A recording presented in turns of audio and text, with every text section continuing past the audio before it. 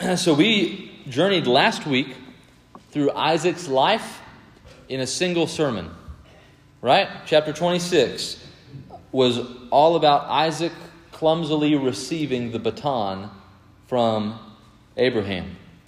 And in today's text, the baton is being passed again. Very quickly, right? But there's a dilemma. There are two sons. Usually, it would go to the firstborn. But here we have these twins. Who's going to be the patriarch of the covenant that God has made with Abraham? Logically, you'd think, right? The firstborn, Esau, technically came out first, right? But Jacob was holding the heel of his brother. And we saw the Lord declare this oracle to Rebekah, saying, "The older shall serve the younger." And so we have God's ordination back in chapter 25 that there's going to be a reversal of the order of things. Jacob would take the baton, not Esau. Esau would not inherit the covenant, along with the birthright and the blessing. And you see this play on words with birthright and blessing. They're very close, almost the same Hebrew word. Jacob would take it all. And we must remember as we approach this passage this morning that God already chose Jacob. Regardless of who was born first, or which parent loved who the most, or who was better with a bow staff, God already chose the next patriarch.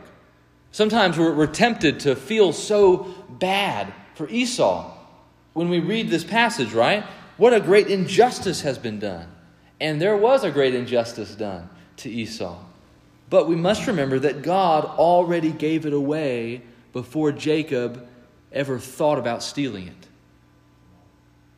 But Jacob does steal it. That's how the story goes. And we'll see this tension this morning over the revealed will of God and our sinful behavior that's used to get there. This is the same lesson we've been learning, right, from Abraham and Isaac, that God has this will that will be accomplished, and man simply cannot trust God to perform his will. And so they go out on their own. They strike out on their own to sin in order that they might get to God's will. And there's something else I want to show you. This passage here is sandwiched between two similar statements. At the end of chapter 26, we see in verse 34 that Esau was 40 years old when he took Judith, the daughter of Beri, the Hittite, to be his wife, and Basemath, the daughter of Elon, the Hittite, and they made life bitter for Isaac and Rebekah. And at the end of chapter 27, how did it end? Rebekah sends Jacob off to Haran that he might not marry a Hittite woman, because that, again, would be a miserable life for her. The Hittites were local, living in their region. They were not a part of God's covenant people. Abraham was adamant, if you remember a few chapters ago, that Isaac would not marry a Hittite woman because that would possibly taint the covenant. They worshipped a different God. The future promises of God would maybe spoil if that happened. And so he sent his servant all the way back to Nahor, to his family land, to find a woman for Isaac to marry. They found Rebekah. Now, a generation later, Esau, by age 40, has already married not one, but two Hittite women. What this shows us is that this family is a mess and morally vulnerable. They are a mess and they are morally vulnerable. Abraham never would have imagined that his firstborn grandson would do such a thing, or yet that his own son Isaac would consider it or allow it to happen. Their home was a wreck. They were divided from the start. Rebekah loved Jacob. Isaac loved Esau. They had serious issues. Life was bitter for them. And if you look at this text, chapter 27 today, we got four characters. Rebekah and Isaac, Esau and Jacob. They are never in the same room together in this entire chapter. They are never in the same room together. Isaac talks to Esau. Rebekah talks to Jacob. Jacob talks to Isaac. Esau talks to Isaac. Rebekah talks again to Jacob. We don't see the parents communicate. You don't see the brothers communicate.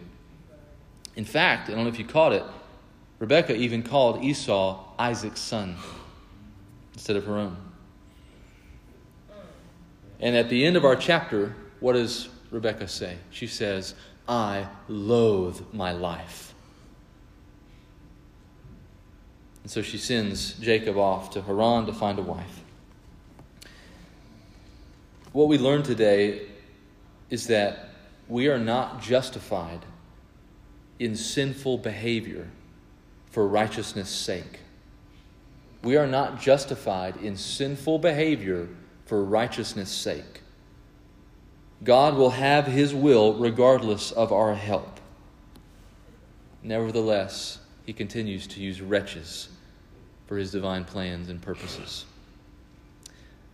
So, I've got 4 points for us today, and the first one is Isaac's order. Isaac's order. If we look again at verses 1 through 4, we see Isaac is an old man by now. They didn't have readers back then, right, or bifocals. He was pretty much blind. He couldn't see. He's relying strongly on his senses of smell and his senses of touch. He thinks he's near to death. And we actually know from the text that he goes on to live another 20 years.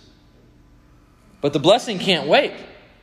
Calvin makes the observation here that Isaac is acting as if he's got one foot in the grave. He's dead before he's dead. He says, everyone, Calvin says, everyone, even in the full vigor of age, carries with him 1,000 deaths. In other words, many of us go through life just thinking, oh, today's going to be my last day. And this is what's going on here with Isaac, and it could even be what I might argue a case of greed. Because it's interesting to note a couple things about Isaac that were passed down to Esau. First of all, Isaac can't wait until his deathbed to give the blessing away. How come? Because he wants to outdo God. God already said it belongs to Jacob.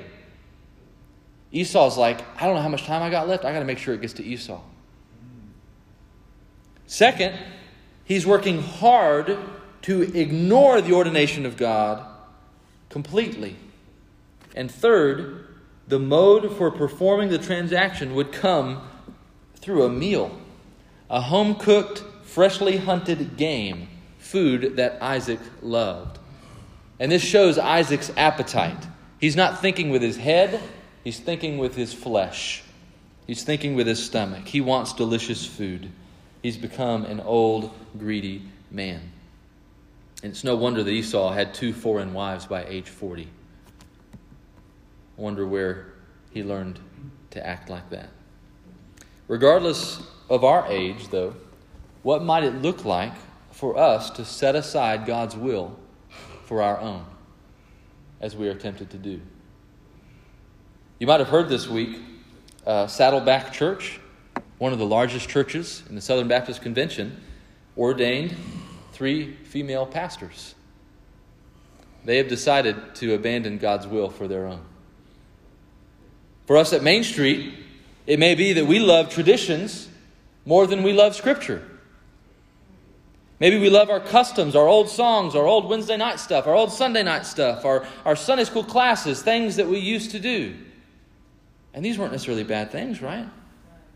But many times we choose our own comfort and what's easy versus what the Bible says. Amen. And what a healthy church looks like. Right? And I hope that we as a church in this replant will be willing to continue laying aside our preferences for the Scriptures and for the gospel and for what God's Word says. And before I sound too condemning, I'm really proud of you. I think that you're doing it really well so far. But I want you to keep at it. Keep going. I know we've made a lot of hard decisions. The last year and a half has been crazy. But we're on a good track, and I'm really proud of you. But all of us, no matter how old we are, need to ask ourselves, who do we love more? Do we love Christ, or do we love ourselves? I love old hymns, obscure ones that nobody knows, and certainly are probably terrible melodies and can't sing, but John Newton wrote one that I found this week, and I've got just one verse on it. He said, speaking of Jesus, some style him the pearl of great price and say he's the fountain of joys, yet feed upon folly and vice and cling to the world and its toys.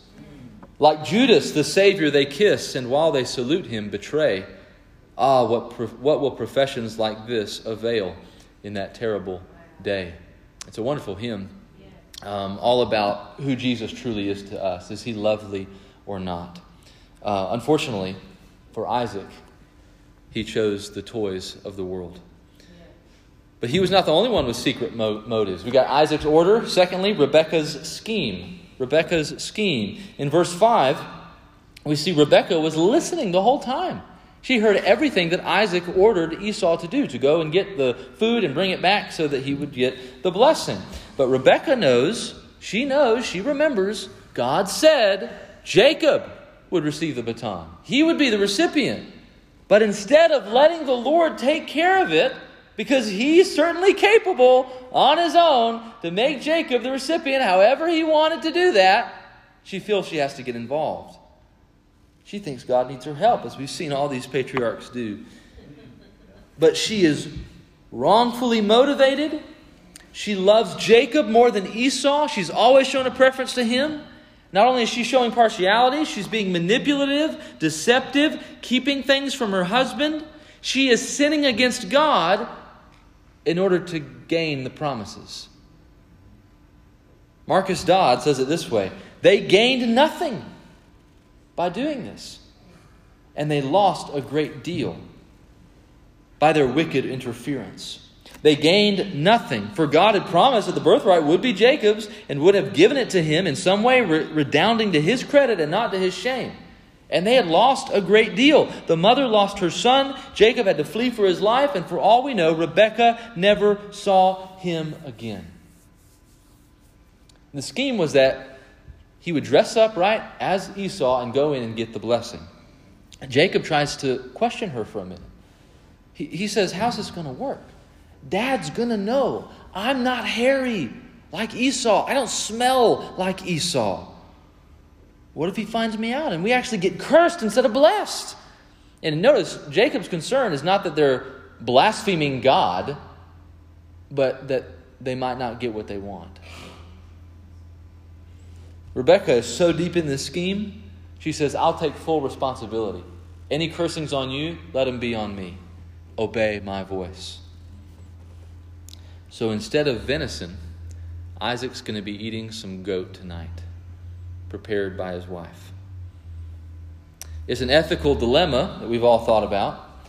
Can I sin if it's for a good cause? Can I give a few white lies at work as long as I'm not really getting caught and nobody's getting hurt? I'm getting all my work done? You know, my wife just really isn't fulfilling my needs. I'm justified to look at these things instead. You know, that person really needs to be corrected. Maybe if I publicly shame them, they'll learn their place. They need to be corrected. Family, there is no justifiable sin. There is no justifiable sin. If you're having this argument going on in your head, should I do this thing or not? You have made your own self the lawyer of your soul rather than the Holy Spirit, who is the lawyer of our souls, who convicts us according to right and wrong. There's a story of a man in the 1800s who had a family and jobs were scarce, and he worked at like a general store, marketplace kind of thing. And his boss was really greedy, and he would not set prices on any of their merchandise, but rather he would base the prices on the ignorance of the people who came in to shop. Right? So if they didn't know what they were buying, his boss would tell him to up the price as high as you can get it. Right? To be a good salesman, so they can get their top dollar. Well, the man began to feel bad about this. He was pretty good at it, but he felt like this might be sinful. So he went and talked to his pastor. And this is Ichabod Spencer. I love these stories. But this is what the pastor said. It is not God's will for you to sin that you should provide for your family. It's not God's will for you to sin that you should provide for your family. So here's what he said. Go talk to your boss and tell him that you're not going to sin anymore because you worship God. So he's like, well, I'm going to get fired if I do that. You know, and he has to kind of muster up the strength. Takes him a couple weeks, but finally he says, I'm not going to do this anymore. I'm not going to outwit people to get our highest dollar. he says, well, if you're not going to do that, you're not going to have a job. He was fired. The boss man turned out bankrupt, losing everything he had and the entire store itself after he quit. The man found a job where his ethics were no longer in question, and God provided all his needs. At the end of the day, for most of us, justifying our sin isn't something we do because we love God. You know why we justify our sin? It's because we love ourselves and we love our sins. It's because Romans 6 says that we're enslaved to our flesh. It says, do you not know, Romans 6:16, that if you present yourselves to anyone as obedient slaves, you are slaves of the one to whom you obey, either of sin, which leads to death, or obedience, which leads to righteousness. Sin will never lead to righteousness. Thankfully for us, this passage also teaches that righteousness can be found outside of ourselves through the covering of another. Isaac's orders, Rebekah's scheme, Jacob's deceit. We see verse 18. Isaac goes in to his father, and he says, my father. He says, here am I. Who are you, my son? Jacob said to his father, I am Esau, your firstborn. I have done as you told me. Now sit up and eat of my game, that your soul may bless me. But Isaac said to his son, how is it that you found it so quickly, my son? He answered, because the Lord your God granted me success. Then Isaac said to Jacob, come near, that I may feel you, my son, to know whether you are really my son Esau or not. So Jacob went near to Isaac his father, who felt him and said, the voice is Jacob's voice, but the hands are the hands of Esau. He did not recognize him because the hands were hairy like his brother Esau's hands. So he blessed him. Isaac is going to win an Emmy here today, or a Golden Globe or something. I don't know what the awards are. But he's going to win one of those things for being the best actor, right? He goes in with the animal skins and Esau's clothing. He looks like him, feels like him, smells like him. Just can't change his voice, right? And Isaac even questions him for a minute. He says, how did you prepare this feast so fast, Jacob? Or Esau, he thinks is Esau. And here's Jacob's worst lie of all. He says, Yahweh blessed me, your God. Blasphemy, right? Blasphemy. Now that you've drawn the Lord into this. Isaac wants to feel him and smell him. He has those doubts, right? He's relying on his nose, his hands. He says, well, you feel like Esau. Let me eat the soup. Let me eat the bread, the whatever it is, So he eats the delicious meal, the goat. Gives him some wine to drink. And he says, kiss me. Kiss me. And like Judas, the deceiver goes in to kiss his father to receive his reward. And thus the blessing, the birthright, the baton is passed to Jacob. The details of the blessing are pretty standard. Material abundance, national triumph, patriarchal authority, and the promise that started it all with Abraham. Cursed be anybody who curses you. Blessed be anyone who blesses you. And again, let me remind you, God already said Jacob is going to be the patriarch. But here Jacob is stealing it from his brother, just like he did with the birthright some time ago. Esau is out in the field, hunting the game, obedient son, preparing the meal, getting ready to honor his father, receive the blessing.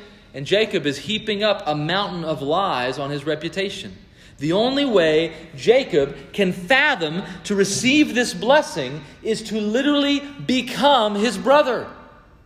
Is to take on the obedient personhood of who Esau is. We, like Jacob, have lied, cheated, stolen, and blasphemed God. And if we look deeper beyond the animal skins and the smelly garments, we see a picture of the gospel right here in Genesis chapter 27. But our hope is not in animal skins. Our hope is in the righteousness and the obedience of another. Our hope is in the righteous robes of Jesus Christ that cover our disobedience. None of us can approach God in death the way that we are. Unholy, unclean, deserving of hell, wrath, and separation from the kingdom of God forever. We need a covering, and Jesus Christ is the only worthy covering. We don't just place Him on our hands and our chest and our neck. We place Him on our heart, that our heart might be broken and we might be born again through this righteousness traded with our sin. Friends, if you died today, are you confident in the righteousness of Jesus Christ to cover you before the judgment seat of God? If you were to go in and approach our Father God today, would He accept you or turn you away? Some say they believe on the righteousness of Jesus, but are truly relying on their good works. We say, well, I've lived a pretty good life, better than others. At least 90% of me is good. And Jesus will make up the 10% that ain't. Right? If that's you, you're closer to hell than you think. All of you needs all of Christ. You contribute nothing to salvation.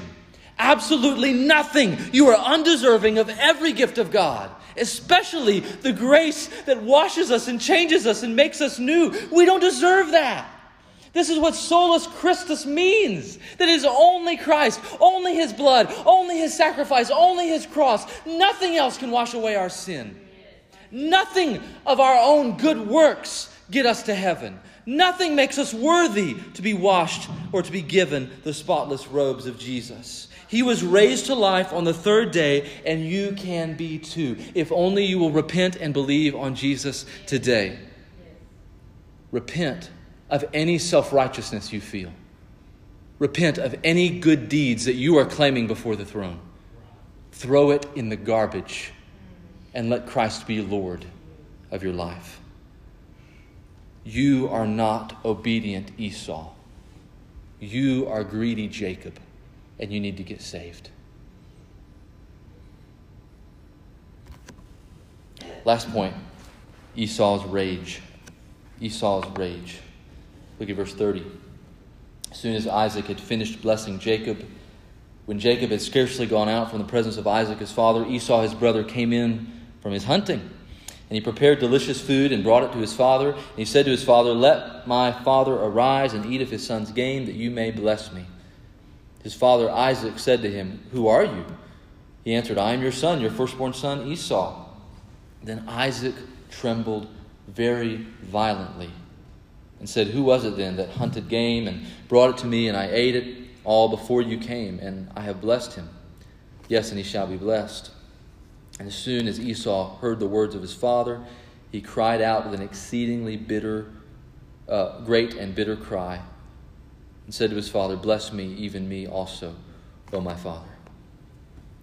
So Jacob was cutting it close, right? He gave his dad the goat, got the blessing, and got out. And just as he finished, Esau came in, having sported the game, killed whatever animal he found, right? Brought it, his meal in hand, knowing nothing about what just happened. And those terrifying words, "Who are you?" start a chain of horror in the revelation of what just took place between the two of them. Isaac trembles violently. Esau weeps bitterly, begging for his own blessing. But not only has it already been done, God's already said it's Jacob's. Before Isaac ever gave it away, God said it was Jacob's. And there's no changing the mind of God. The only blessing Esau would get is that he would not receive any of the material abundance Jacob was promised. He would live in fear of his life by the sword. He would grow restless under the yoke of Jacob, only to one day break it off of his neck. And then Esau's sorrows turn to rage, right? He gets angry. He makes it his new life's desire to kill his brother, to literally raise Cain, as Cain killed Abel. Rebekah hears the news.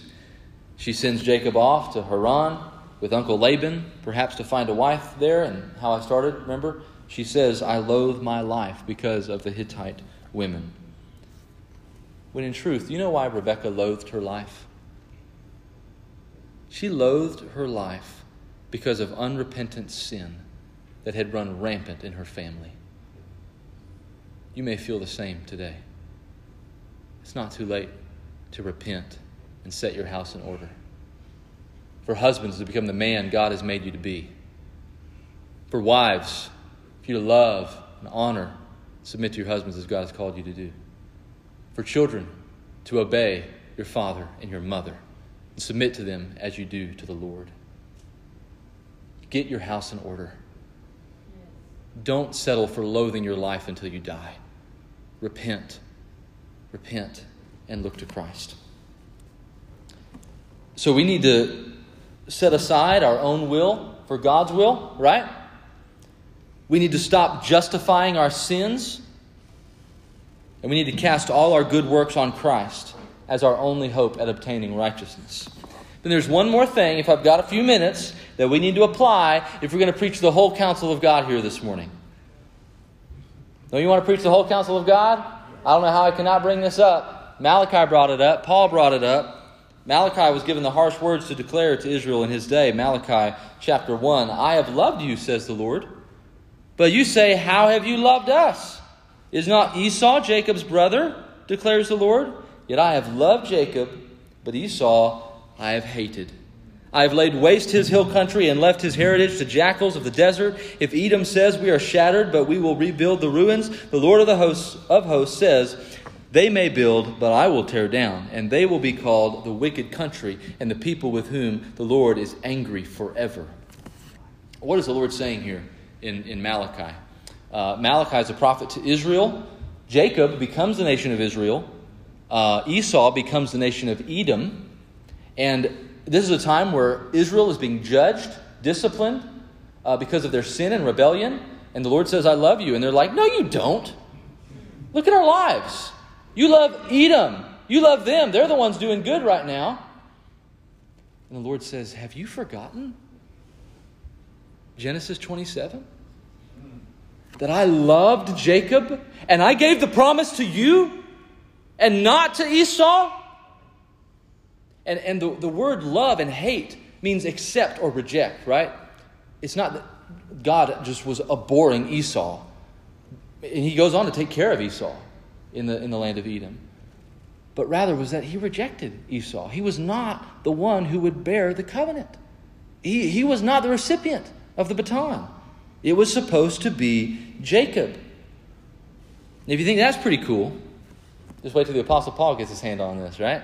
Romans chapter 9. The Apostle Paul says, not only so, but also when Rebekah had conceived children by one man, our forefather Isaac, though they were not yet born and had done nothing, either good or bad, in order that God's purpose of election might continue, not because of works, but because of him who calls, she was told, the older will serve the younger. As it is written, Jacob I loved, but Esau I hated. What shall we say then? Is there injustice on God's part? By no means.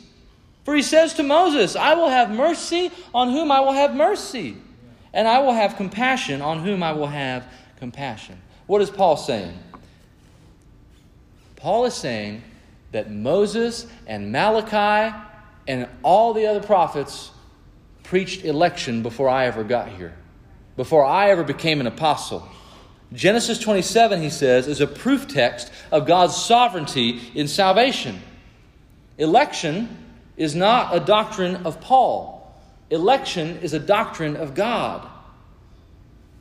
Baptists have been rejecting the doctrine of election for far too long.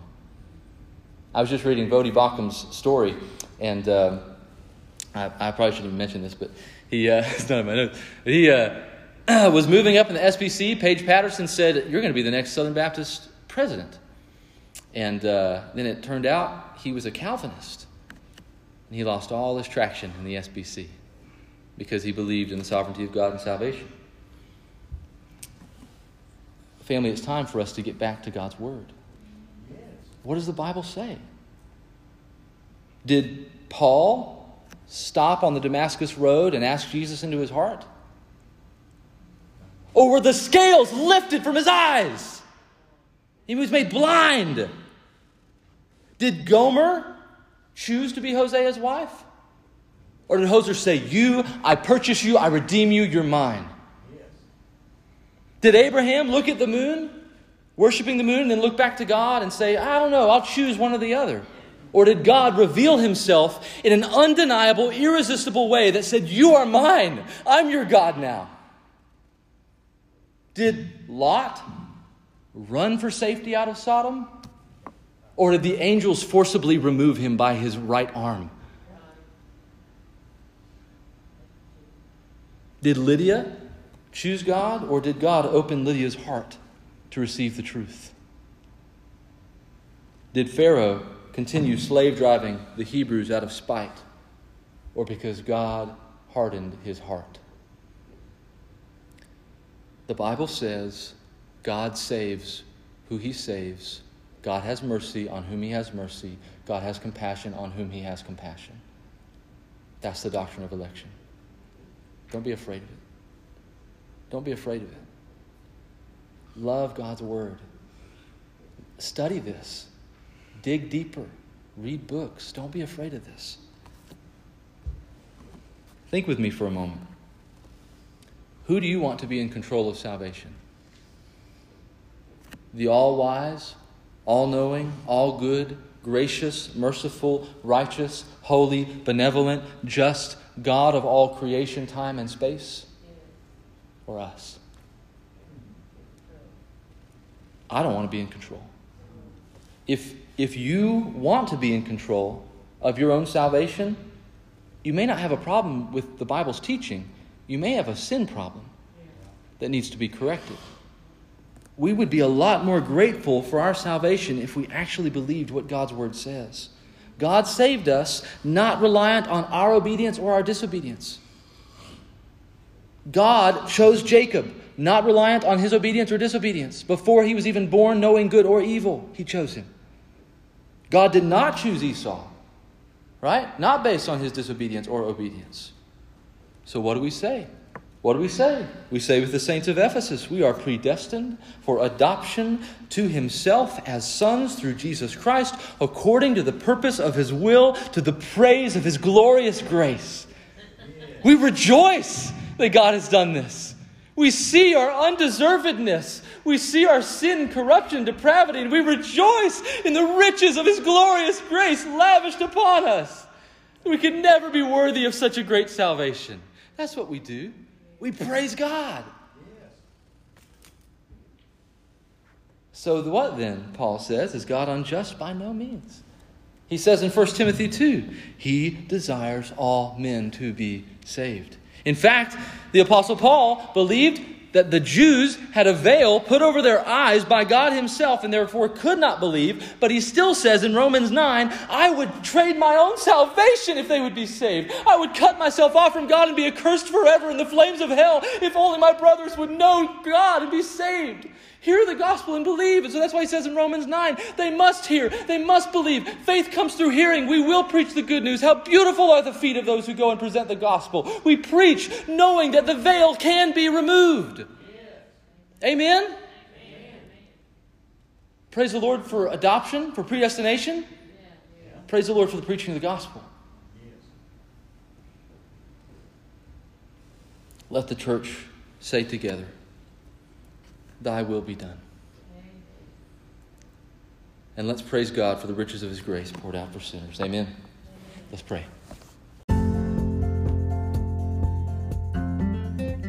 Thank you for listening to another message from the pulpit ministry of Main Street Baptist Church in Spindale, North Carolina. I hope that your soul has been edified as a result of hearing the Word of God preached, and that God will continue to be glorified in your life as you worship Jesus.